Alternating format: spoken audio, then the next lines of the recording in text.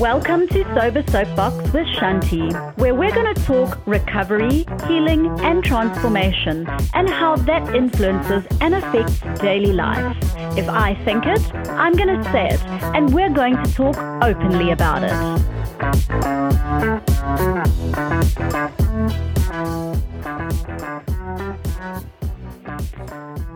So we know by now that being an alcoholic has ruined friendships. We know it fractures family relations with siblings and parents, and we know it causes distrust and doubt in marriages, just to name a few. But it's said that there are 4 reasons a person will change. 1, when you hurt enough that you have to. 2, when you see enough that you are inspired to. 3, you've learned enough that you want to. And 4, when you receive enough that you are able to. But whatever your reason is, you don't need to rehash the past because, truth be told, and living realistically, we don't live there anymore, and nor should we. But once we choose to be sober, we do, however, need to take accountability for our actions where it is needed. We do need to work out what fuels us and why those dark vices had such a hold on us, and what we need to do emotionally and how we are going to get that going forward. We need to work on filling that emotional hole left behind, or we will slip back into the abyss of destruction.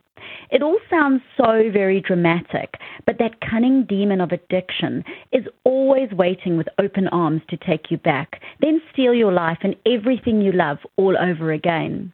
So we don't need to live in the past, but we do need to always remember what life was like before and how we never want to go back there. And we must never forget that we admitted to ourselves that we were powerless over alcohol and our lives had become unmanageable.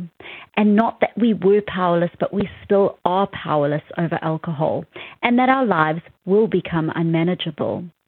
But where does this leave us socially after we decide to take this life towards recovery? Most alcoholic addicts I've chatted to say they are scared that they aren't going to be fun anymore and lead a miserable existence. They are scared of being lonely, that they will lose their identity. And it's incredible how alike all of us addicts are, because I felt this. I was petrified of this. I was so scared. I was also scared of the fear of failure, that I just wouldn't be able to do it, which chatting to people through my podcast is a very close second on this tough road to recovery. What if I can't do this? And then there's facing up to the past. This is a big one because now we have to be accountable for the damage we have caused. An apology without changed behavior is just that. It means nothing. Remember, us alcoholic addicts have been numb to all of this. We are in our own worlds of me, myself, and I. So much so sometimes in the eyes of others that we get labeled toxic and sometimes narcissistic. Toxic I was, mostly to myself, but a narcissist I was not. But I am an alcoholic.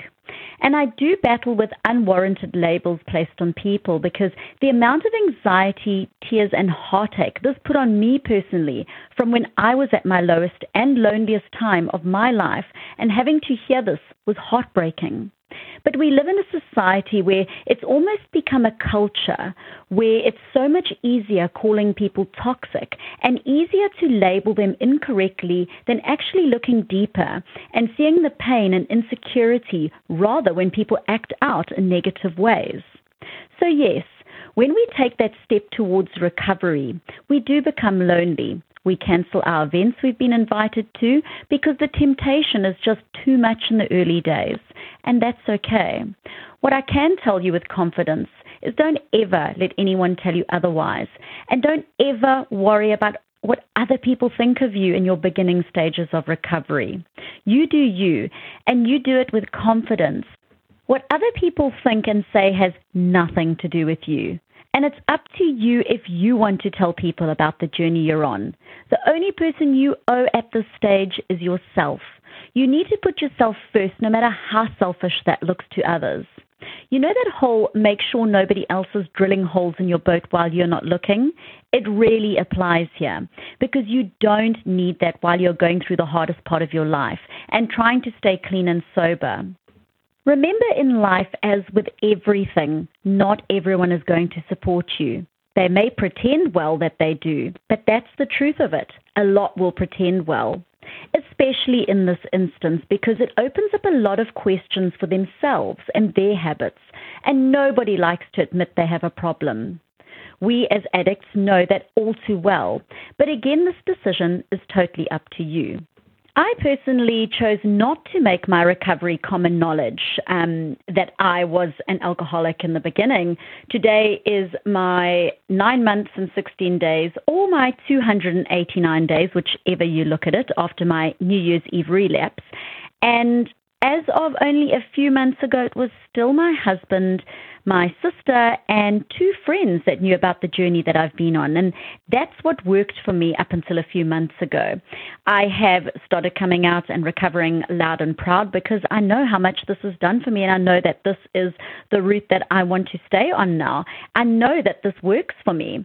So living in the present works for me. There's just no stress and no pressure, just my own time and the now.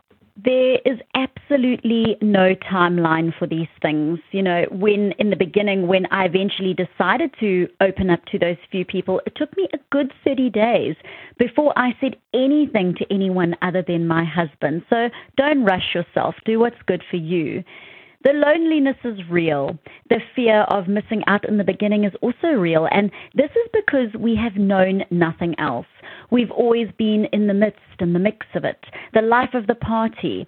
I must admit I cringe now at the thought of some things I thought was normal behavior. And the sad part is it is allowed to be normal because everyone in your group is exactly the same. And this drinking culture has been normalized and accepted, as I've said 100 times. And by choosing this path, suddenly you're on the outside from a lot of people. The reaction when you say you're not drinking is almost like, oh my gosh, what are you going to do now? It's incredible how many people cannot wrap their heads around a life without alcohol, and none more so in the beginning than an alcoholic. It's our number one fear.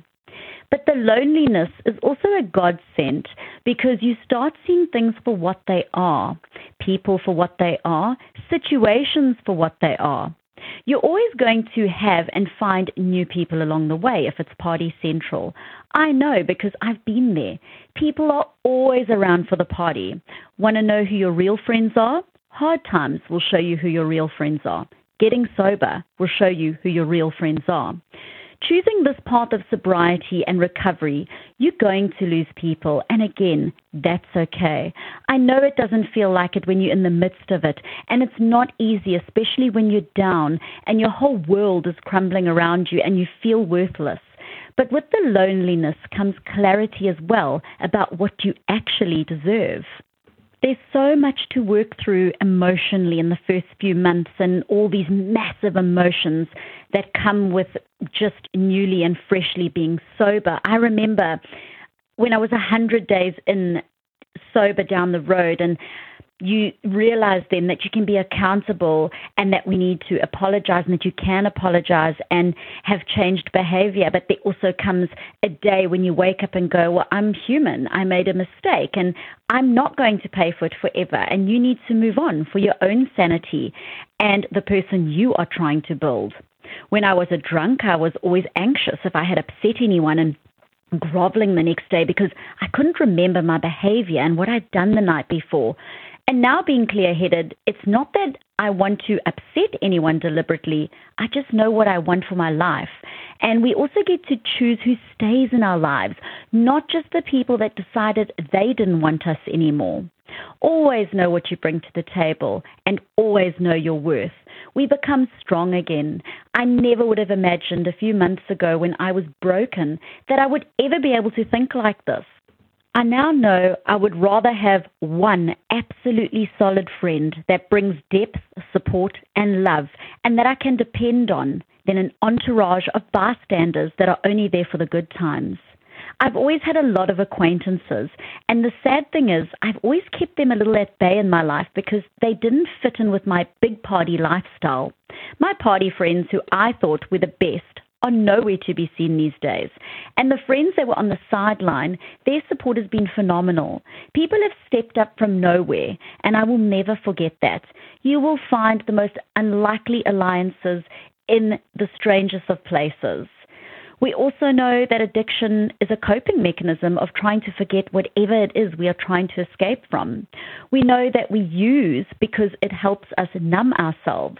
We love the desired effect of not feeling anything. So the emotion was something I was not prepared for. 28 years of suppressing everything exploded messily, and there were some pretty explosively emotional days at the time in my weeks after becoming sober. But again, we learn to manage this. These types of days for me are few and far between at the moment. But prepare yourself. Those feelings are big, but they do become manageable. You need to just push through and not put too much pressure on yourself here, one day at a time. One of the most important tools so far for me has been noticing that we do need to flip looking at the negative side of things over to positivity and gratitude. We really have to change our mindset, and then this changes our actions. If we get into a habit of this, it becomes an automatic pattern we slip into daily. There will always be bad days, but we need to choose to see the good, no matter how small. And when things are tough and we battle to see the light, this is when we really need to take a step back and need to use the 3 Ps: pause, pray, and proceed. This has saved me in so many situations. Pause, pray, proceed. Human nature finds change uncomfortable for the majority, but change is also as good as a holiday, and I can definitely vouch for that. There are some major social hurdles to overcome when it comes to going out. Don't force yourself, and don't be afraid to say no. And if you have to go out, make sure you have your own escape plan or your own transport. It is uncomfortable at first, and you battle when people around you drink, but that passes as time goes by. I don't bat an eyelid anymore, and I'm happy to pass you a glass now for your wine. I make it sound easy, and that's because for me, not physically picking up a drink has become just that, easy. In the beginning days, there was this constant head and heart work going on behind the scenes to ensure I embraced this way of thinking constantly. It has become habit now, and it doesn't bother me anymore. I just have to add a little quick story in here. So I went out a couple of weeks ago with my friends, and we were all sitting at dinner at a lovely restaurant, and the waiter came over to the table, and he was going around, and everybody was saying, "Oh, I'll have a Chardonnay, I'll have this." Next person was ordering a cocktail, and he got to me last, and he said to me, "And what can I get for you?" So I said, "I'll have a mojito, please." So he looked at me, and he was like, no, really, what are you going to drink?" And I said, "A mojito." And he said to me, "Oh, I can see you're going to be so much fun later." And he did it in a way where he thought that he was joking. And he said, "Are you sure that's what you want to drink?" And I said, "Yes, I'll have a mojito." Anyway, he left the table, and everyone else at the table was like, "Oh my gosh, don't you think like he was a little bit pushy?" And I was like, "No, it's fine." Anyway, I happened to tell my sister the next day, and obviously I put this out on my Instagram as well. And I had so many people coming back to me and just saying to me, "I cannot believe he did that." And my sister especially, she actually sent me a voice note, and she said to me, it's kind of unacceptable, because what if you had been someone that was just newly going into your sobriety? And it made me think, and I thought, you know what? She's right. In the beginning stages, if I had gone out and that had happened and everybody was sitting at the table looking at me and the waiter was pushing me a little bit, I might have gone, "Okay, yeah, just give me the drink," because, you're just starting to feel the pressure and that everybody's looking at you and that the guy's actually twisting your arm. And the more I thought about it, the more I thought, I'm just so lucky that I'm confident in my decisions and knowing that I want to be sober, but that might have been very different for me a couple months ago. So I guess to sum up life after making the decision to go clean and sober is that it gets better, and you do get out the other side, even when you thought it was absolutely impossible from the beginning days. The beginning is lonely because it's different to what you're used to. But once you've passed that and you put yourself into different social settings, a whole new world opens up with new places, hobbies, and new friends. FOMO eventually becomes JOMO, joy of missing out for those of you that don't know, you realize people were in your life for a reason or a season, and you will have to break away from certain people regardless, and that's okay. You get your confidence and self-worth back. You get to choose who stays in your life, and better, who deserves to be in your life. The chaos becomes peace. The sober mornings, the non-existent anxiety anymore. Once you take a step back and that addiction fog starts disappearing, so much opens up. You need that original loneliness for self-reflection to see all this, and if you can make it through, the human connection and self-love on the other side is the prize here, and nothing beats that in my books. All of this is worth so much more than any drunken party or hangover the world can offer. I don't need to convince myself of these things anymore, or live in my past or my mistakes. But I do always need to remind myself, because I don't want to go back and lose myself again, and I don't want to go back to the life I had before. I know where I've been, and I know where I'm headed. Sobriety may be temporarily uncomfortable, but it changes everything for the better. Remember, you are very hard to control when you're healthy. You're very hard to manipulate when you're clear, and you're very hard to influence when you're sovereign. So I leave you with these 3 things today. 1, next time you have the urge to label people toxic, try rather understand that their words and actions come from a painful place. You can let go of them if needed, but do it with kindness. 2, don't be afraid of losing the wrong people. The right people will stay. When you allow the wrong people into your house, things can go missing. Love, hope, peace, joy, and faith. Yes, people do steal these things. Removing yourself from everything in the early days can be a lifesaver. 3, socially, things are hard in so many ways when we choose to walk a different path. But if you stay the course, you will see the incredible benefits for yourself. And once you do this for you, it will flow into all the other parts of your life with abundance. Don't be afraid to be alone to work through loving yourself again. As always, feel free to share your stories or send your questions and thoughts through via email, where I'll be happy to chat about them or answer any questions. You can connect with me on Instagram @SoberSoapbox, and you can use my link tree to subscribe, connect, or email. Or you can email me directly on sobersoapbox@yahoo.com. Views expressed in this podcast do not constitute advice or services. The thoughts and opinions are mine solely and should not be substituted as professional or medical advice.